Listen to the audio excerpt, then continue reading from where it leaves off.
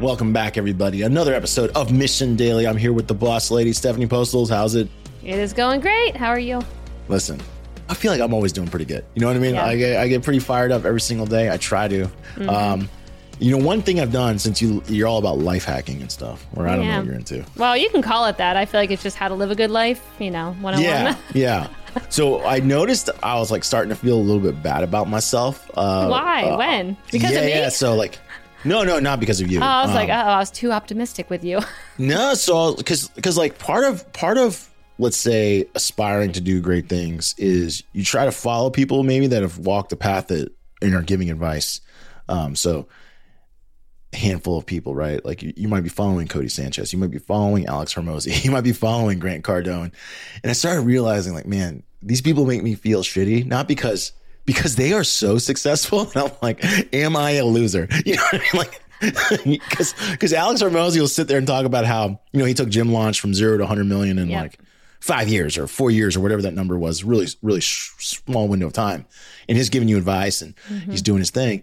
And I'm sitting there like, man, am I a loser? Like, like, damn it. Yep. Am I a loser? That's media though, right there, or like certain kinds of media that can get to you. I mean, especially, we'll say with them, they're a little bit maybe different, but like influencers where people are like, whoa, how are they traveling the world and doing all these things? Why can't I do that? Like it definitely can mess with you when you watch that. It can be vocationally too, right? So like you could be like, if you're a person looking at a beauty influencer, you could feel bad about your looks. If you follow a travel influencer, you might feel bad about your life.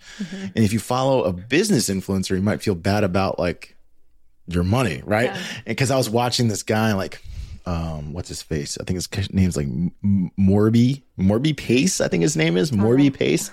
And he's like a creative financing guru. And he's talking about like how he's acquiring all these houses for virtually no money down. And do you want to learn? And I'm like, I do. And I started realizing, man, like I feel like nothing I do is enough.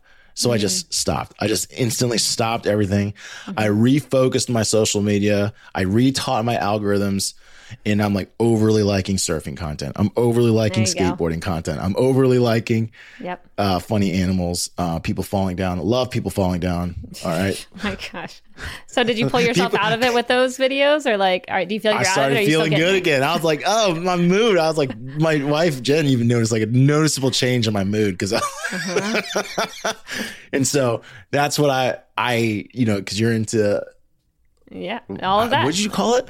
Well, I just said having a good life 101. I mean, you can call it whatever you want, but I think I also will call it being conscious of your inputs, because it's so easy to operate in life and have all these things coming into you, around you, into your ears, into your eyeballs, and not take a pause and be like, what am I becoming right now? Or what are my thoughts becoming? Because it's just easy to get into a pattern and be like, oh yeah, I always have to learn from this person. I got to read all the newsletters. I need to go and follow the latest tips. And like, you're always trying to keep up instead of being like, okay, pause. What things are actually not only helping me in business or whatever, but also like, is it helping my life? Because a lot of those things, I also feel like you got to bump around and figure things out yourself sometimes. You can't just always learn from the guru. I think you can get little like tips and threads of like inspiration or innovation, but then I actually and you've said this before too, like you just need to go and do the thing and not just keep watching and being like, okay, I want to keep learning more and more and more. Okay, now I feel bad.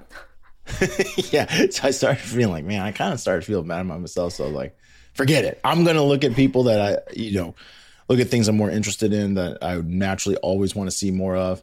Yeah. Just go follow my TikTok then. People you want to see more of. Here I am on TikTok. I have not reinstalled TikTok. I know you are Life and Times with Stephanie. I tried doing TikTok for a while because I wanted to learn the platform. Yeah. I just found it very challenging to make videos all the time. Like, you know how every day when we sit down here and you're like, hey, what are we going to talk about today? Like, blank. Crickets. Like, I could never be a content person. Like, I just couldn't do it. Yeah. I mean, it's definitely, for me, it was a fun challenge because what I noticed was it was giving me little hints of creativity in a space that I hadn't been playing in since probably when we started Mission, when I was making everything myself. And so every once in a while, it is just fun to be like, what can I do? Or what funny thing can I make? Or like, about my life can I poke fun at right now? So, but yeah, it's also just a platform that has so much stuff on it. I rarely look at the feed because when you do, Now it's just like overly promoting all these filters with just like, I mean, here's what you look like when you're 14. And it literally will give me like lip implants and like my cheekbones will be raised up. And I'm like, oh my God, what is this? Like, what is China doing to us? Like, what are they doing to our younger generation? I don't know. So I don't really look at the feed very much. Or if I do, I'll only look at the like exact people I follow, where it's like a for you thing. And it's only the people I follow, which is like 12 people. I don't know. It's not very many for sure. Well, I tell you what, we've gotten some experience here at Mission messing with the videos to see if things can go, viral, basically. And what we have found is like, we know, I wouldn't say we know how to do it consistently, but we have done it where some of our videos are overly indexed. So if anyone's out there, let's do this real quick. So what tips would you have to people who say, hey, they want their shorts or their reels or their social to get a bigger audience? Because we basically... I'll have my interpretation of it, and then I'd love to hear yours. But we've done it. We've had a couple of videos get into the hundreds of thousands of views, I think, that we're doing just a couple tweaks. Yeah. No, I've definitely seen that trend taking off here, which is cool. I first want to say that before we get into the tips, we need to just focus on the business videos because we also, are working on a show around pets, which that one's way easier and way different. If I think about my TikTok, like what's the video that did the best? Britt and I plunging into my twin sister, were like plunging into Hamilton pools. It's like a cold, open spring, whatever here in Texas. And of course, that one did like the best on my profile. Why? Probably because we're in bathing suits. I look at the audience demographics. It's like 90% men who we're looking at. I'm like, okay. So outside of things like that are just easier to get ranking on, like, personal stuff, pet stuff, bikini shots, whatever it might be. Let's focus on the business content. We get asked this question all the time from brands who are like, we think we want to do, video content. What should it look like? Or how can you guys help us? And the first thing we've been saying is, of course, short videos. Short videos are what we've seen large successes in right now. But the number one thing is like, you have to have good content. Like no one can do anything out of bad content. So starting point, it has to be good. It has to be engaging. And oftentimes you can clip your content in a way that makes it short, snappy. I know we've talked about Mr. Beast before, but you can definitely cut it up in a way that does kind of make it snappier than the actual conversation. But I think the second biggest thing is just having a good opening hook. We've seen that time and time again, that like that first 2 seconds of that video is super important. We've had a lot of creators come on our shows and our different episodes where they talk about reworking that intro clip multiple times until they see the engagement that they want. So I think having a really engaging intro clip from the very beginning where it like pulls someone in, where they're like, I want to know that answer. I want to see the end of this, of course. And the third one is making it, I think, relatable to a wider audience, even if the conversation is more niche. Like I think about the health episode that we talked about, many episodes back, where I was talking about the doctor I was working with. And some of the stuff I was talking about was very much about me. Like it probably isn't going to be that relatable to you, Albert. But when we're pulling a clip for it, we don't want to scare people away by talking about something that's so unique to me that people see the video and they're like, oh, okay, that actually doesn't really feel relevant to me. So it's like, how can you pull a clip that would maybe have wider appeal to get people in the door to then want to hear something that is maybe a little more niche or personal? So those are my 3 things that I know we've been working on and seeing take off. I mean, we did a video with Indeed, their VP of marketing or whatever, and it was all about doing exit interviews at the companies. Who does that apply to? Companies and the people leaving the companies. There was so much heated debate. There's a lot of them right now. Exactly. And so it's like that had wide appeal, even though the interview... Timely. Yep, very timely. And it also had some controversy in it because you've got, she was saying we should do exit interviews. You got people in the comments like, that doesn't work.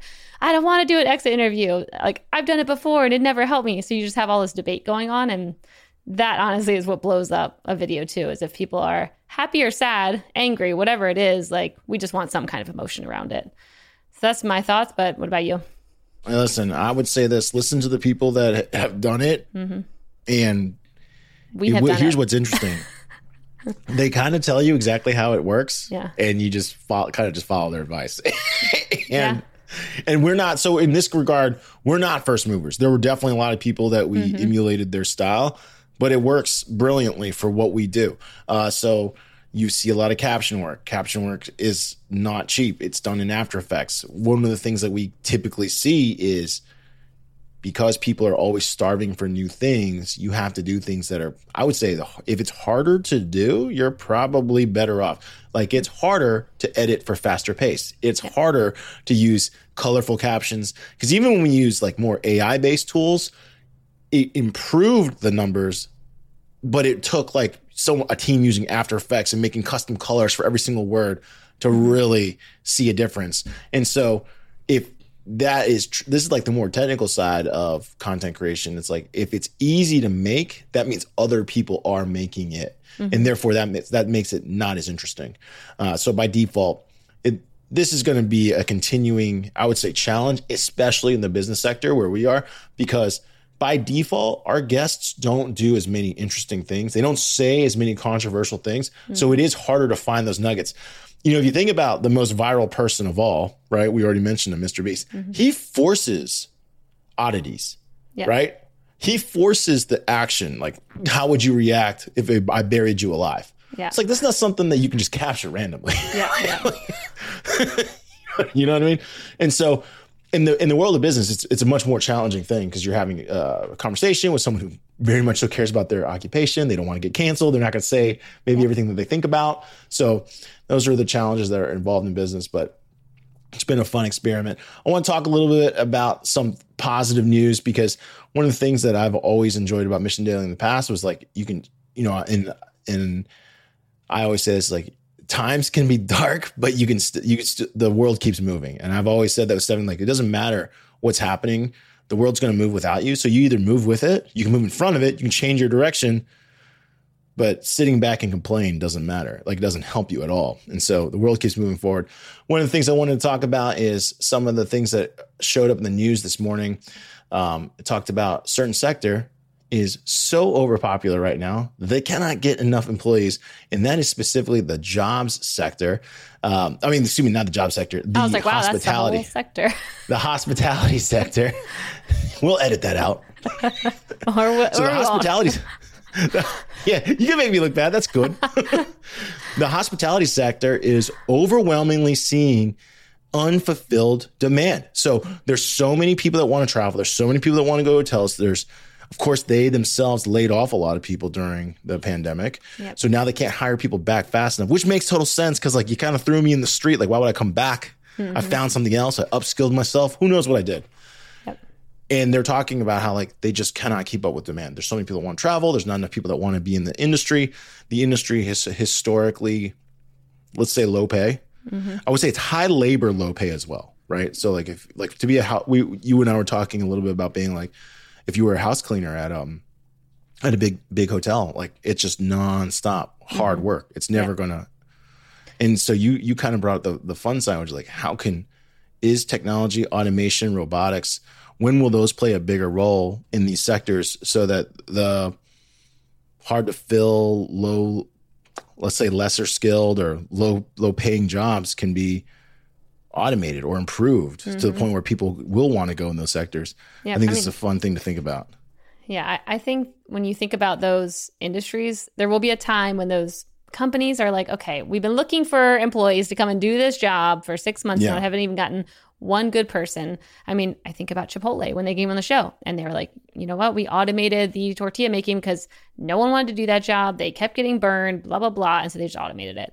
And so I think there will be a time when those things Fun fact about Chipotle, I saw that too. They're hiring over 15,000 people. Like, Chipotle, keep growing. Oh, yeah, right? yeah. So. Oh, of course. Yeah. I mean, they're doing really well, but they're definitely leaning into tech for the job. So they're like, we can't find anyone for this job. Even when we raise the pay, some people just don't want to do it. That's fine. Right. So I think that'll be a piece of it. But I also think there's an interesting angle here around how do you incentivize those groups of people to want to work there and be part of the upside. You think about these big resorts and you're like, okay, the housekeepers are just cleaning all day long and it's lower pay.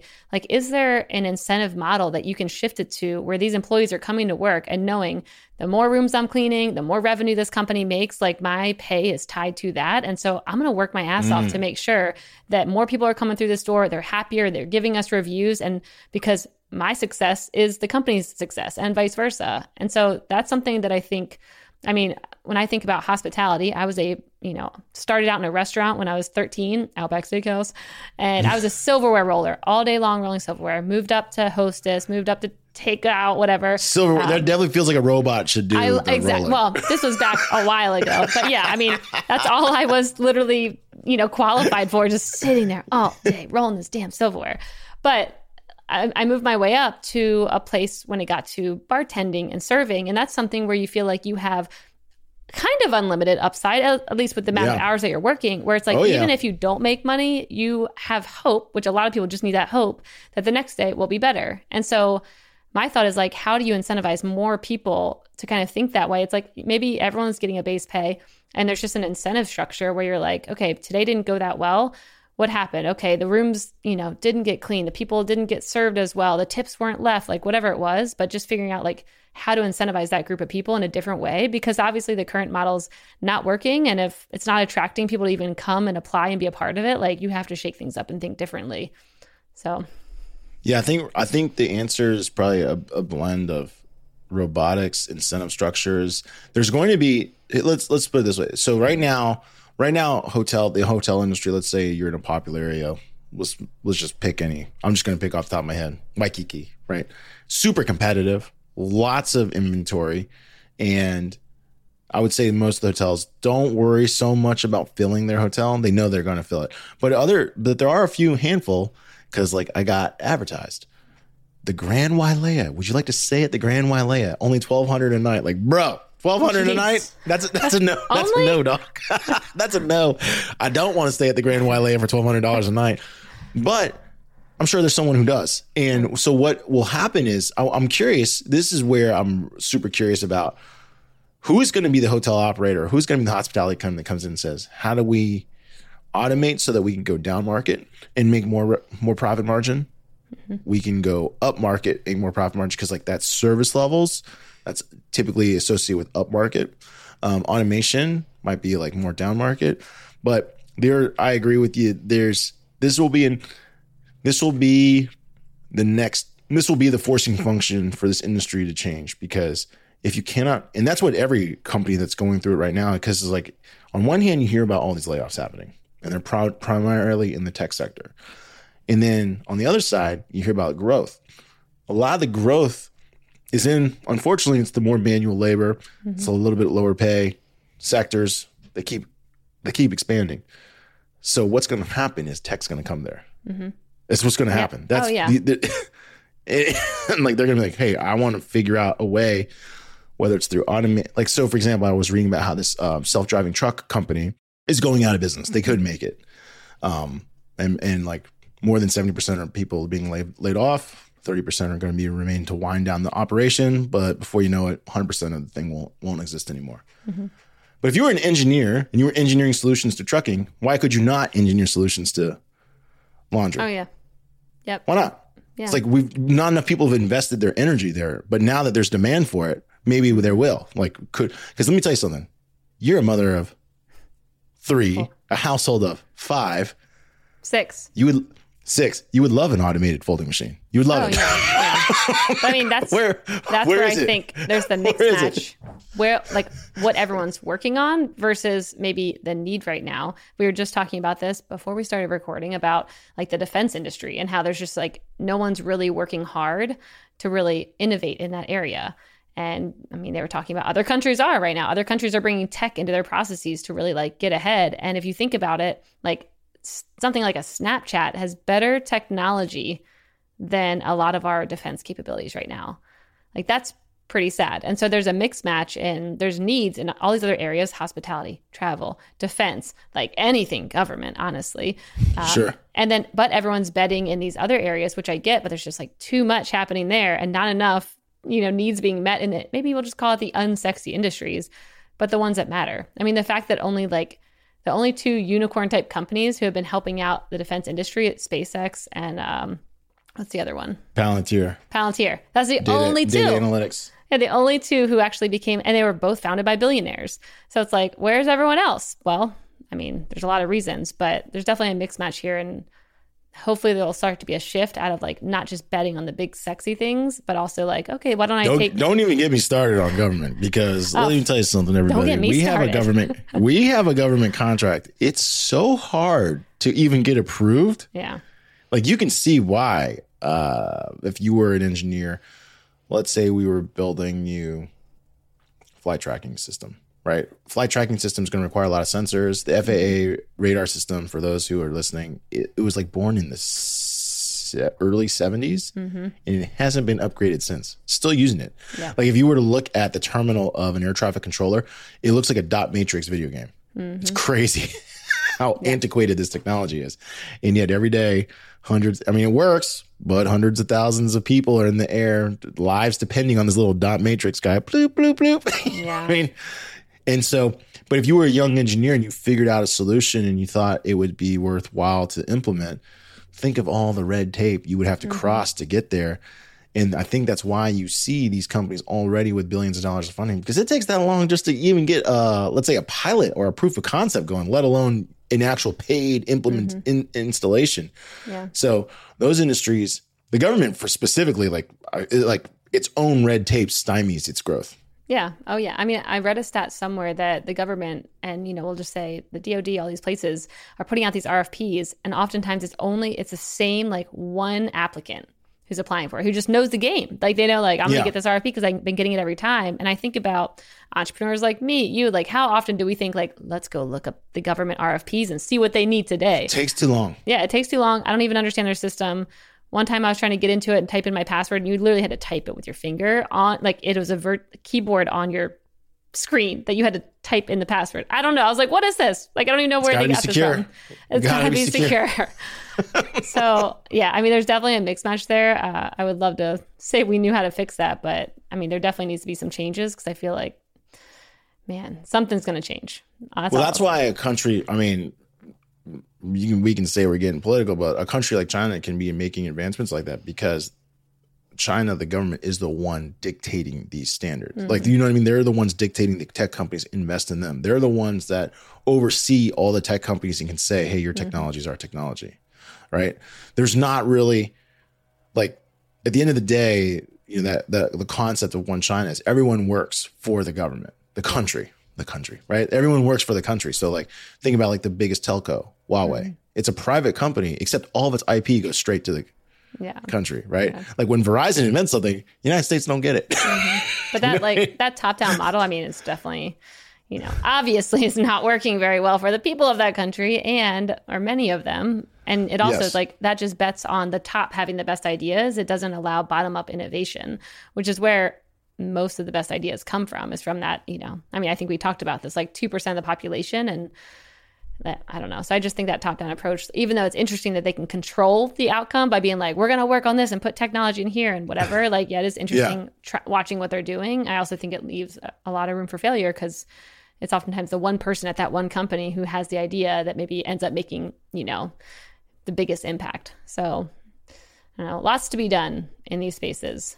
But yeah, but the big thing that we're seeing, or where I would bet on, and I don't know how to bet on it, so I'd love to learn, is I agree with Steph 100% in that technology and automation. This is what's going to happen. All these fields that just can't fulfill workers will be the next to automate. They're going to start investing the most in technology because they don't have the option.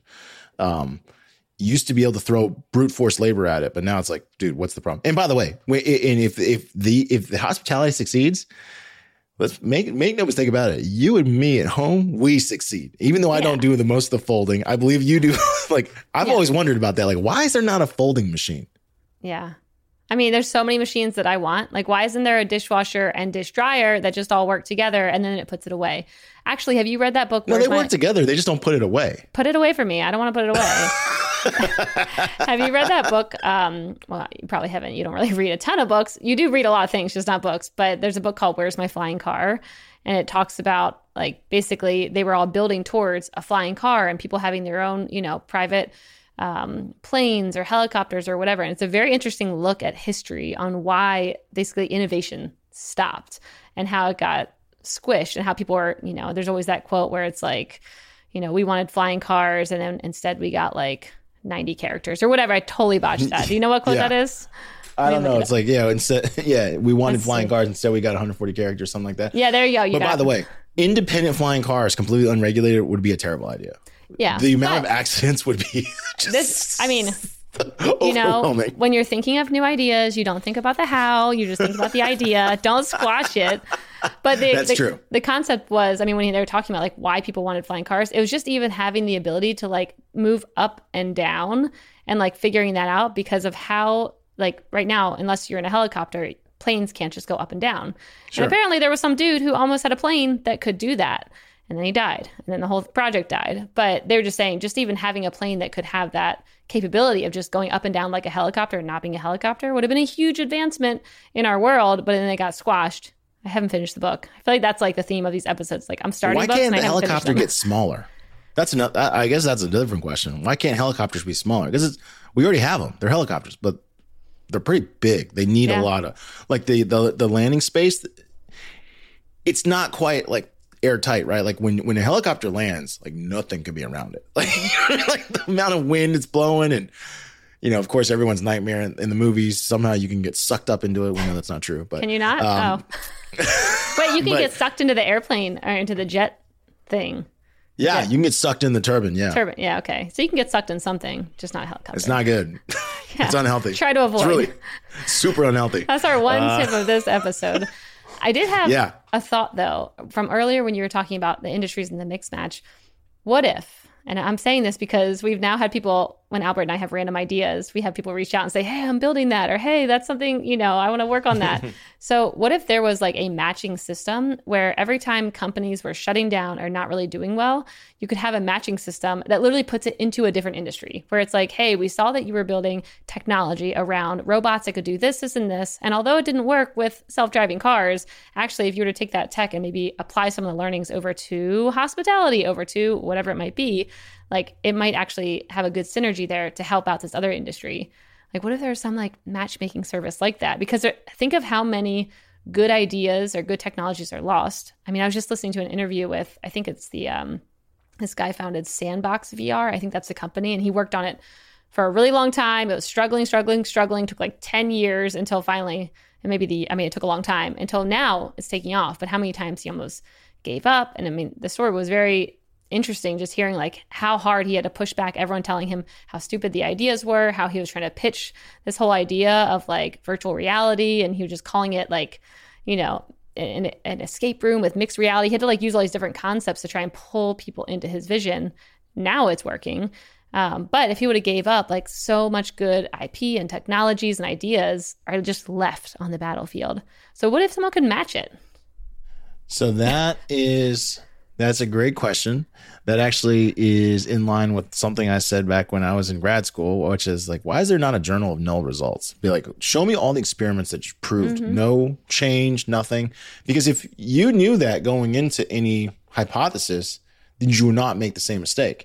And now this is where AI can be useful, super useful, is if it could compare your idea and just not tell you that it will or will not work, but what does it look similar to, so that you, if you were a scientist or an engineer or whatever you may be, you could be like, oh, this was attempted back in this moment. It didn't work, but I want to know why. It's a great question. There's a lot of, let's say, failed or unsuccessful experiments that probably have, like you suggest, some level of IP that would be useful if it was provided to the right person. Yeah, or just needed like that one extra little piece that could have like helped solve it. I mean, also all the universities, when you hear about them selling off their IP and stuff, it's kind of that concept. Like, I know we had someone come on the show. Do you remember this guy, Scott Donnell? He has that company Hatbee. And he came on a couple of our podcasts, and this dude, they basically, this wasn't from a university, but they licensed technology from the Navy, and the Navy was using this technology to send out pings, I guess, in the ocean to be able to see what was around. They saw this technology. They either licensed it or bought it because the Navy was going to stop using it.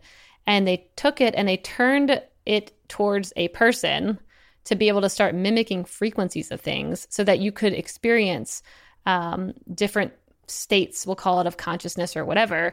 And so you would put on this little machine on your head and it would ping the frequency of dopamine, of adrenaline, of nicotine, I feel like that, you know, maybe eventually getting into plant medicines, but you wouldn't actually have it in your body. Like you wouldn't have it in there. It would just be pinging the frequency so that your, you know, whatever's inside your body would start feeling that and acting as if it was in there. And then you could take it off and it was gone. But he literally licensed that from the military because they're like, it's, you know, now we have something different. We don't really need it. And I think his company is still doing really well. And now there's all this other research coming out about how you can mimic frequencies to get your body to think that it has it in it. But if I'm not mistaken, Oracle, the entire company is built off of a patent or a piece of technology that IBM didn't want to use. Oh, really? So yeah, the whole thing. Like Larry Ellison looked at it and was like, wait a second, this is brilliant. And they were like, we don't want it. So, okay, so the concept's here. We just need to scale it. That's our next company, Albert. Well, here's the challenge. Here's the challenge, right? So that's where AI comes quite useful, is that most people don't find value in looking for a needle in the haystack, right? Like they don't find it valuable to constantly be looking through tons of noise and getting no signal. Yeah. Maybe there's a signal, maybe there isn't. So there's something that could simplify the process to like even hone you into like where to look. Then that would be like, I would assume immeasurably valuable. I always think back to, we had on, I forget which show we had this person on, but it was Semyon Dukac. He is the managing partner or founder of One Way Ventures. They're a VC firm and they only fund immigrants. And specifically because they said immigrants and refugees have already done the impossible just to even create a new life somewhere else, that they're basically the most undeniable people that you could possibly ever invest in. And since entrepreneurship is just nonstop running into roadblocks, these people will not be stopped. They've already done the hardest thing in the world. So business is just a thing that they have to tackle. And so one of the things, because I asked him, which was, hey, James Dyson, a fan favorite, you and I are fan favorites, famously 3,127 prototypes that didn't work. Would you ever invest in a guy like that? And he made a comment to me that's just stuck to my head. Semyon did. And he said, I would invest in him if he could tell me what he learned every step of the way. And so like, think about all those failures, right? He's putting the pieces together to then eventually build the Dyson vacuum. So like, it supports exactly what you're saying, which is like in every failure, there's a lesson, there's something to be learned.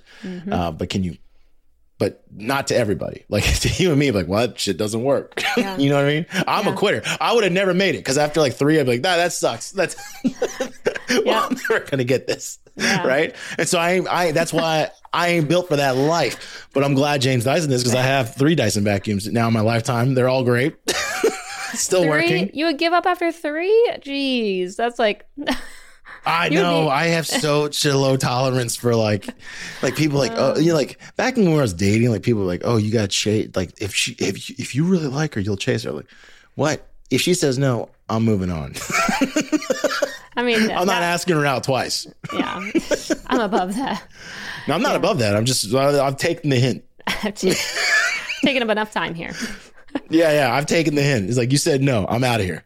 Yeah. Oh, man. Well, I definitely think there's something there to that concept, because I'm thinking about, I have a friend here in this area that their company is going through bankruptcy right now. This company is great. Like they have built so many good technologies, like great as in like seeing what they've done. I know other like competitors are like, all their competitors are way worse. I mean, they've built hardware, and all the other hardware competitors, I'm not going to like say more details, but like they're way worse. And I'm just thinking like, damn, I understand shit happens. Bankruptcy happens, like to the best of us, not to me, thankfully. Yeah, but it happens. But yeah, just there has to be other people who would want what they figured out in all these years, because I mean, they have gold when it comes to what they've been selling. Everyone has them here in Austin. They're high ticket priced items. But yeah, just seeing things go out of business like that and being like, sometimes, it's kind of like in the previous episode where like the entrepreneur also gets to a point where they're like, okay, this is just hard. Even if it's like working, you can still stall it. You can still sabotage things. And like, maybe there's still something there that could at least be applied to either a competitor who's like a good competitor or to a completely different industry. So it just seems like a lot gets lost with each generation because it is hard to, a lot gets, I don't doubt it at all that tons of information gets lost that could be really useful to somebody else. I think that's the magic question, which is, how does anyone, even if you had all of the information, the technology, the blueprint, whatever you had, how could you sift through it and find find the value. That's our challenge. That's our challenge. It's not my challenge. It's your challenge. I'm assigning it to you. I'm not solving this problem. I'm not solving. You are solving it. Tomorrow's your first day at our new company that we just created. Bro. You need more things to do, Albert. I'm trying to simplify my life. This sounds like way harder. Literally, every time you try to simplify, here I come. Hello. I have something new I want you to work on with me. Dang, I'm just trying to buy houses and rent them out. Like you tell me. Wow. With that, I know now we've gone on way longer than we should have, so I want to kind of summarize all the things that we talked about in today's episode because it was a whirlwind of concepts. So in the beginning, we were talking about auditing your inputs. Albert getting happier because he did that. I think that's super important to take a pause every single week and, just look around. What am I doing? What am I listening to? What am I thinking? Thinking also matters. That's also an input. Yeah. If you want a different output, you got to change your inputs. The second piece we jumped into was video, what we're seeing around short video, what's working, what's not, what we're doing for our clients. Super interesting. If you guys have any interesting video tips, let us know because we're always watching the market and it's just really fun to try out new things. The third one. I wouldn't say it's really fun, but it is interesting. I think it's very fun. I love watching putting out new stuff. Okay, interesting. You think, okay, whatever. You and I's idea of fun is different, but it is interesting. Next, we talked about hospitality and the mixed match of job seekers and employers, and what how markets are just shifting. They're not rising or falling. They're moving. Mm-hmm. Yep, and which leads to the last piece where we're talking about is there an opportunity when it comes to looking in other industries? Are there secrets? Are there companies going out of business with technology you might want? Is there anything that they've learned that you might be able to apply, even if it is in the airline industry, the hospitality industry, the fast food restaurant? There's probably secrets everywhere. And I think it's just a good challenge to think about how maybe more of that could be brought together and if it could help you in your life, your business, all the above. So with that, we're going to wrap it up. Thanks everyone for listening. Also, please make sure you rate and review Mission Daily. We want to know how we're doing, so please don't forget to do that. We would love to hear from you. And we will see you guys tomorrow. Till next time.